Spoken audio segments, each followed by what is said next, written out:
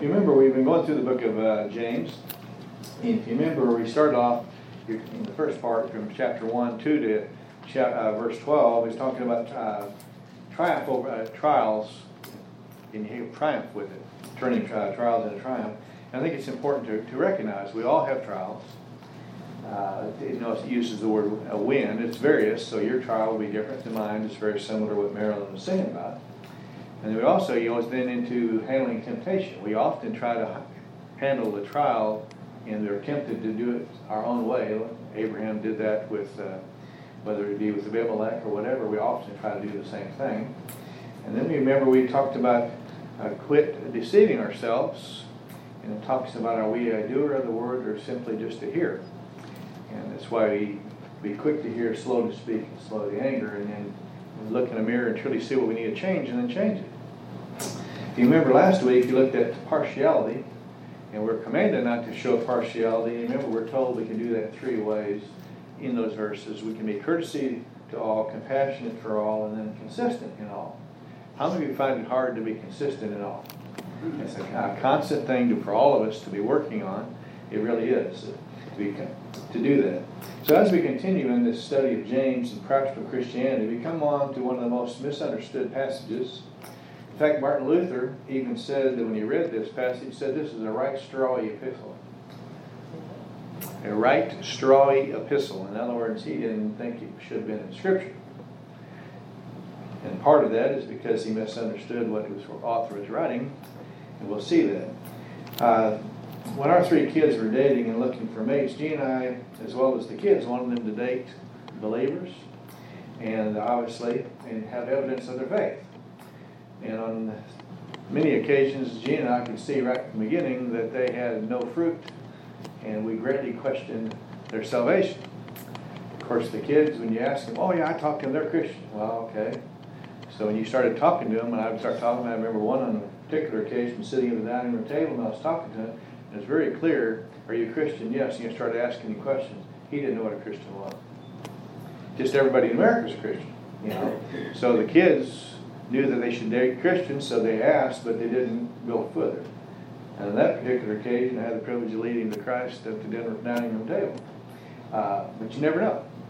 I think it's important, but how many times do people say things, and we believe they're, that they're Christian, but are they really a Christian? And the text today is going to address that we have to have evidence of our faith if we're truly a believer. And so I think, first of all, when we look at it, when we talk about genuine faith in chapter 2, we need to look at Paul and James are not actually at odds with each other. They're actually in agreement, but they're coming from different perspectives. Paul stresses the root of salvation as faith alone. You come to know Jesus Christ. Ephesians 2, 8, 9, right? For by grace are you saved, what? Not of yourselves. Gift of God, not of works, what? What does verse 10 say? We stop. Now Paul then goes on and says, we are his workmanship created in Christ Jesus for good works which he ordained for us to do. So Paul believed in good works, but it comes after salvation as a result. But Paul's emphasis going throughout, same thing in the book of Romans, you're saved by faith, period. Okay, so that gets you into in heaven based on the total death, burial, and resurrection of Christ, what he did for us. Well, James is stressing the root of salvation. If you have no fruit, you have what? No root. You're not a believer. So you have to have it. Paul sees it from God's perspective. God looks inside the man's heart and he knows. You and I are looking on the outside, and what do we see? And that's what James is addressing. And so often, by the way, did the disciples recognize Judas as an unbeliever? No. With time, I believe they would have. That's why 1 John talks about it to the intestine, and you need to look at it in the fruit and so on. And sometimes it takes time. And so I think it's important. That's one of the reasons why Jean and I strongly encourage every one of the kids to date quite a while. And it was amazing after they did, they would come to the conclusion that we could see, and they ended up with 3 believers and very thankful for what we got and what they got. I think it's important, though, you have to get with time. So let's look at it then. We think about this genuine faith. They're not in disagreement, but they're actually in agreement. We're talking about James and we're talking about Paul. In fact, the early leaders of the Reformation used to put it this way: we are justified by faith alone, but not by faith which is alone. Let me give it to you again. We are justified by faith alone, but not by faith which is alone. I think it's an interesting statement. We can really need that. This is what Swindoll had. Faith is like calories. You can't see them, but you always see the results. Well, all right, so if we're a believer, we ought to be able to see what? See the results. All right, so let's look at it. How would you define faith? A lot of people will define it in many different ways. I think Romans chapter 4, let's just take it straight from Scripture. I think you have a definition. Romans 11 is actually a demonstration of faith in 11:1, but in Romans chapter 4, if you remember, in the book of Romans, the most doctrinal book in the New Testament, in chapter 1, if you remember, he says, I'm not ashamed of the gospel of Christ, which is the power of God into salvation to the Jew and also to the Greek. Come to Christ by faith. Well then, in order to get somebody saved, you have to get them lost first. So in chapter 1, verse 17, all the way through chapter 3, he's showing the Gentile is lost, the moralist is lost, and the Jew is lost. That's why he ends up in chapter 3 and 23, what? For all have sinned and what? Okay, so then when he gets to chapter 4, he now starts talking about salvation by faith, and he then goes to Abraham. And if you notice, in verse 21, what does it tell us? Romans 4:21, I think the definition you have of faith. And what does it tell us? Abraham, being fully assured that what God had promised, he was what? Able to perform. I think that's one of the, right out of Scripture, a definition that you have. It's in the same passage where it says Abraham believed God, to him as righteousness. If you go back to verse 3, you'll see that. This is out of Genesis 15. You remember, what does Scripture say? Abraham believed God, and what did he believe God about? 15, you remember in chapter 15 of Genesis, he was promised he would have children in chapter 12. You remember the Abrahamic covenant. Well, they haven't had children. They have Eleazar in chapter 15. He wants to adopt to make Eleazar the heir, and God says no. And this is what he said: he believed God, and it was reckoned to him as righteousness. You notice in verse 4, our good works are what? It's what we owe God. It's not going to get us anywhere. We owe it to him. When you go out to your car and you turn the key, do you expect it to start? Yes. You own the car and you want it to start. Okay, so the definition then is being fully assured that what God's promised.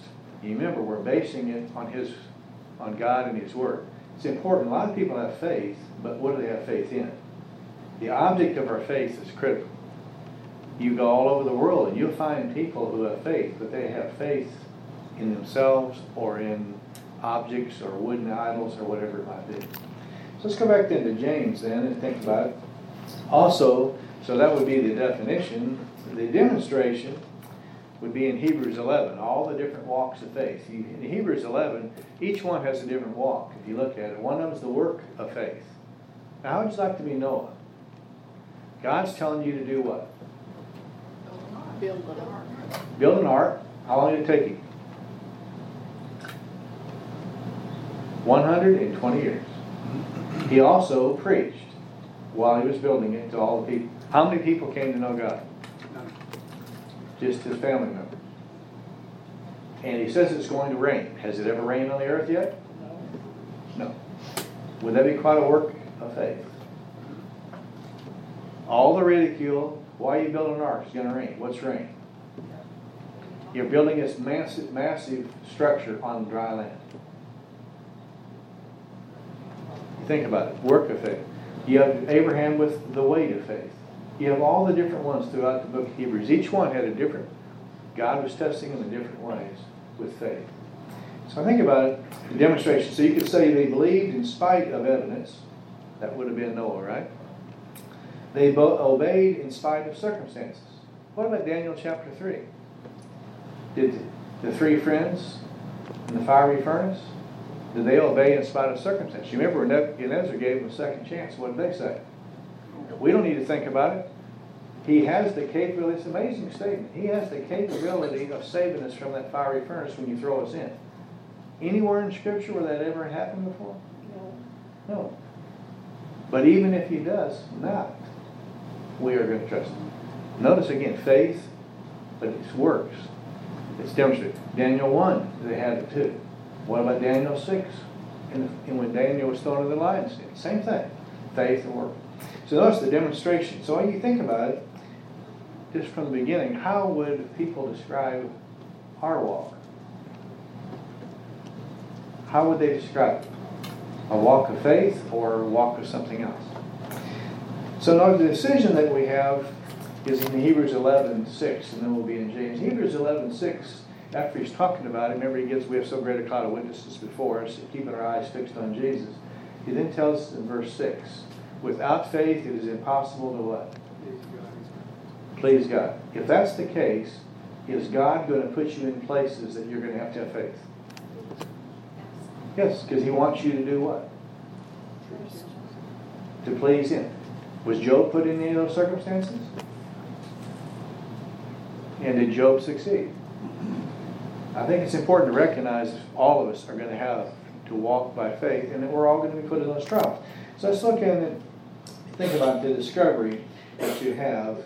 And notice a question we can ask ourselves too is God pleased with me? But if you look in the book of James then, notice the discovery. What type of faith do you have? He's going to talk about 3 different types of faith in James 2. And let's look at them. James chapter 2, notice first of all, you're going to have the inquiry. And I'm going to call this dead faith from verse 14 to 17. What use is it, my brethren, if a man says he has faith, but he has no works, can that faith save him? Remember, he is not talking about salvation. He's talking about, salvation that has to be going to produce works afterwards. So he's not talking about you get their faith plus works, which is what so many of the religions of the world teach. But notice what you're going to have then. Notice you have the illustration. If a brother or a sister is without clothing and is in need of daily food, and one of you there, singular, says to them, go in peace, be warmed, be filled, and yet you is now plural, none of you do anything to give them what is necessary for their body, what use is it? So you see a need and you can fulfill the need, and you don't do it. What good is it? You need the one with the other. I think it's interesting when you look at it. What about the, I would call this, if you like, would be indifference. They're not involved. What about the Good Samaritan? In Luke chapter 10, you remember the Good Samaritan? How many were there? How many went by that's recorded? 3. 3. Who were the first 2? A Priest and a Levite? Let me ask you, do you think the priest and the Levite could defend their faith? Yes. Could they talk all about Scripture and defend it all? Yes. Did they demonstrate their faith? No. No. The Samaritan, did he defend his faith? Yes. How did he defend his faith? By his actions. So notice then they had dead faith. I think it's interesting we have a lot of them that we have with dead faith. Is my faith a dead faith? If I was in court of law, would there be enough evidence to convict me? You think about it. It's a good question to ask. At work or anywhere else, is there enough faith that people then can say yes, no matter who they call, can come forward and say, yes, he is a believer, and this is why I know he is. That's why you have it in 17 then. Even so, faith, if it has no works, is dead, being by itself. Notice you're saved by faith, but this thing can produce. You look at all the different disciples and everything else, just what they all did afterward shows you that they truly were following Christ. So notice the second one that you had then, we think about it, is I would call it demonic faith. And I'll explain why. Notice starting the debate in 18. But someone may say, you have faith and I have works. Show me your faith without the works, and I'll show you my faith by my works. You ever think there's some discussions going on, right? Notice the discovery. In verse 19, you believe that God is one. Obviously coming out of Deuteronomy 6. You do well. The demons also believe and shudder. So notice the dead faith is intellectual only. But notice with the demons, you think about it with demons, Mark chapter 3, whenever Christ would cast out demons, remember they call out, "You are the Son of God." Did they know who he was? If you remember with the legion, you remember the man was filled with the legion and all the different spirits that you have in Luke chapter 8. When he's speaking to them, what did they cry out? "Lord, don't send us where?" Before our time, yes. To the abyss. In a punishment. They know the punishment's coming and they know where they're going to go and they don't want to go. So do they know the Bible? Yes. Okay, notice also that's interesting, the thing that they do. What's the last word you have in verse 19? They shudder. They believe and they have emotions, but they don't change. So notice the first faith, dead faith, is just intellectual. The second one is belief and emotions, but notice no works. You have, how many times do you have that? The reason I can say that, I remember Gene's younger brother Tom, he lived with us for a couple of years. We put him in college, in high school and stuff after his, and so anyway, I remember we had chapel and things like that. And at chapel, they had different ones, and the speaker was speaking, and several of his friends went up to receive Christ, and Tom goes up and receives Christ. Or we thought he did. Everything looked like it, but then over the years, we kept thinking, intellect, emotions, but there is no fruit, and has been no fruit. That's why 2 years when he came out, when I confronted him about it, we were talking, got an opportunity driving back from Ruthie's when he wanted to see her place. No. Not a believer. Very, very clear. Well, again, when he first goes forward, that's what we believe. Through time, and then obviously we talked with him, he wasn't willing to do it, recognize the claims of Christ, wasn't willing to do it at that time, and when he came out the last time, he didn't want to talk about it. But still, that's one of the prayers that I have, just like many of you have family members too. Notice, they have intellect, they have emotions, but there was no change. They truly didn't ask Christ to their heart. I think it's interesting when you think about it. Notice the demand that you have then in verse 20. But are you willing to recognize, you foolish fool, that faith without works is useless? The word there, useless, means barren. There's nothing there. It doesn't produce anything. So think about it. You receive eternal life by faith, but now you have to reveal the eternal life by what? Your works. Let's think about with a marriage. Someone says they really love their spouse and do anything else, but then if they won't ever do anything, they just talk about it, but they never show anything, what would the spouse's answer be? You don't love me. You don't love me. There is nothing. The words are empty. There's nothing there to show it. And so I think it's important. So you have the first one, remember, is dead faith. It's just intellectual. You have demonic faith, which will be intellect and emotions, but then there's no change. But then notice the third one is the dynamic faith that you have. And notice what happens in 21. Notice it says, "Was not Abraham our father justified by works when he offered up Isaac his son on the altar?" You see that faith was working with his works. As a result of the works, faith was perfected. And Scripture was fulfilled, which says, "And Abraham believed God, and it was reckoned to him as righteousness, and he was called a friend of God." I want you to notice then, verse 21 down to 23, how many years of Abraham's life is that? How many years of Abraham's life is that? It goes in reverse order, by the way. It goes in reverse order. So let's just go back in reverse order. If you notice, he believed God and it was reckoned as righteousness. That's in Genesis chapter 15. When you go up to verse 21, that was 30 years later when he offered up Isaac. He was saved, but he proved it. But it's also interesting when it says in verse 22, faith was perfected. Faith is developed. You think about it with Abraham, one of the first steps was he told to leave Ur of Chaldees and go to the land of promise. Was he told to leave Lot? Yes. Okay, was he told that his servant wasn't going to be the promised son? Was he told that Ishmael wouldn't be the promised son? All these different things that he was told on. It's a walk of faith and development. And when it comes to the, all right, do you really love me more than you love your son? He was willing. Now it's amazing when you look at it, you go back to the story. What did he tell when they were going to the mountain? They were walking to the mountain, and he had the servants with him. He then tells the servants what? Wait here, and I and the lad will what? Return. Now that's amazing. It's also amazing about Isaac, because Abraham was how old by now? 110. Okay? Do you think if Isaac wasn't willing to be bound on that altar, that a 110-year-old is going to be able to force him to stay on that altar? I don't think we give credit to that. He had faith. Nowhere in Scripture up to this time had anyone been raised from the dead. But he said, he recognizes and believes that God said, this is the promised son. This is where our offspring is going to come from. Isaac has not married, has no children. Therefore, he has to come back and live.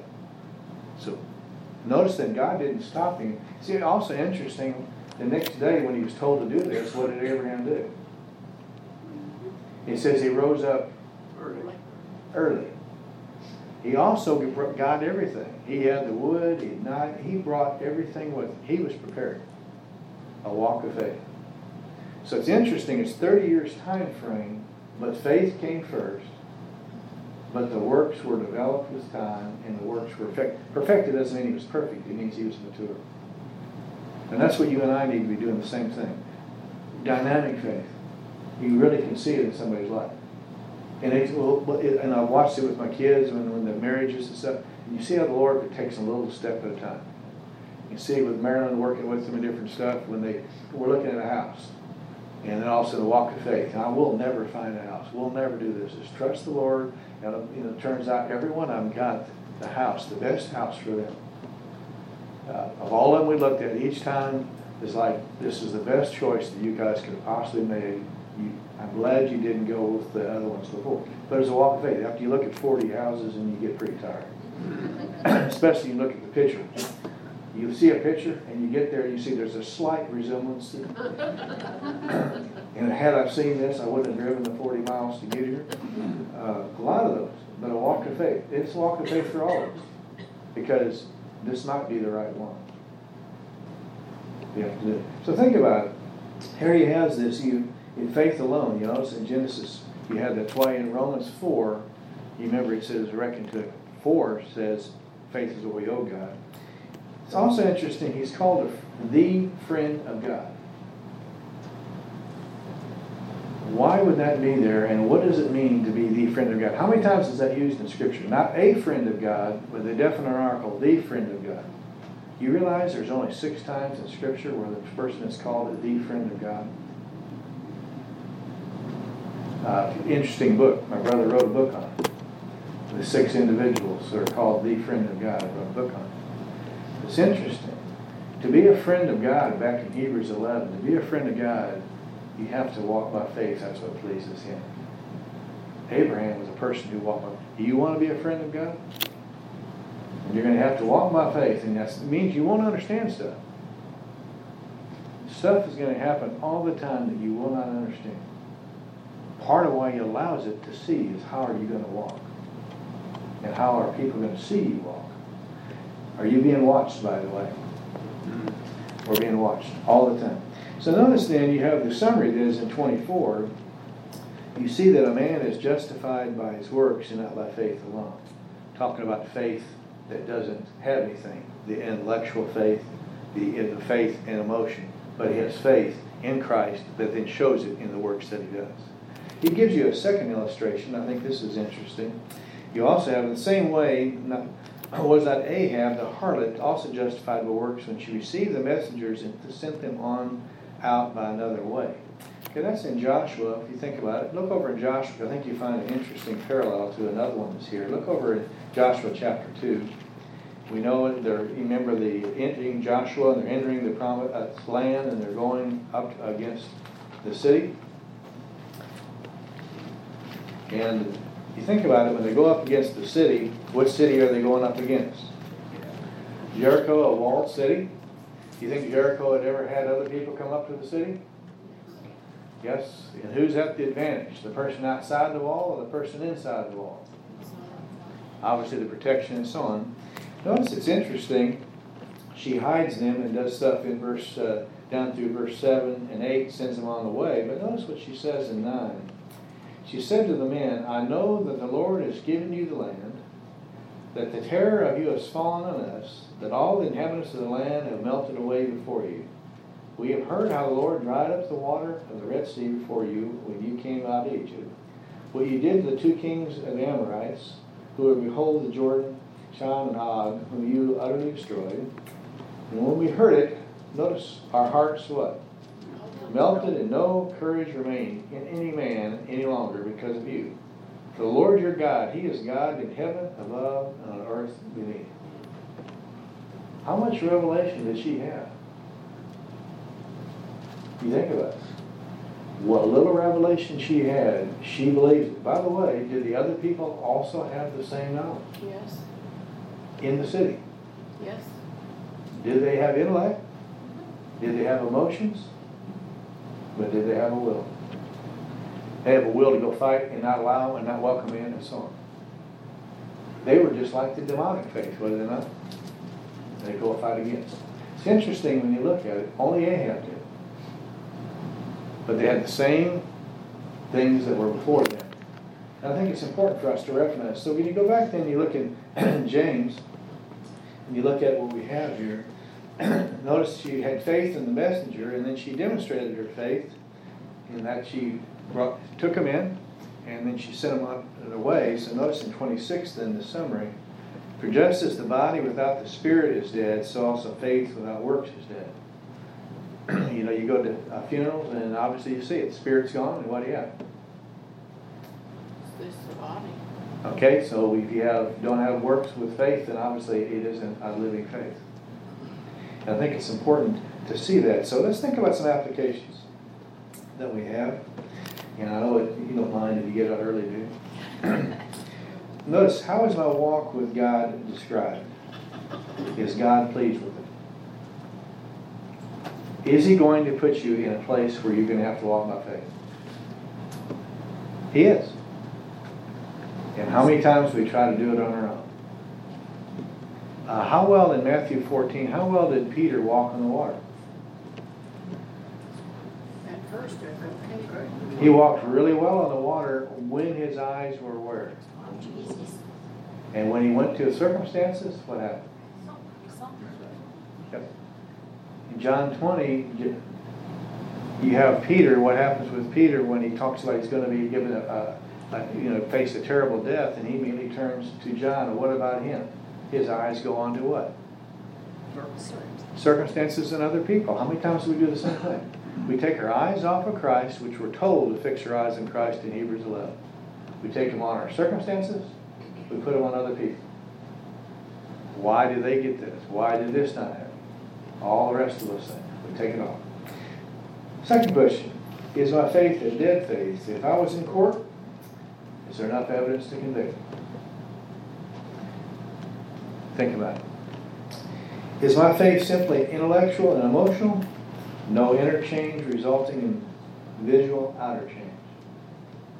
That's why you have the word transformed, isn't it, in Romans chapter 12? You're changed from the inside out. You don't manufacture, it comes joyfully out.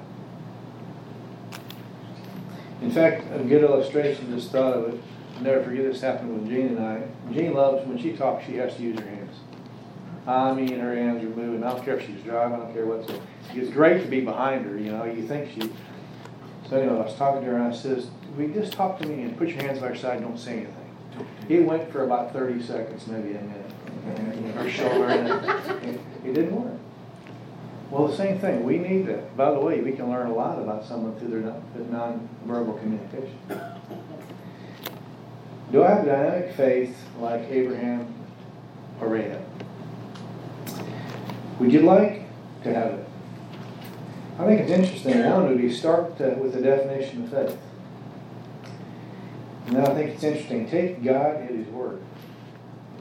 We need to take God at His word and then act upon it. If God's laying in your heart to go do something, that's His word to you, then you need to put actions to it.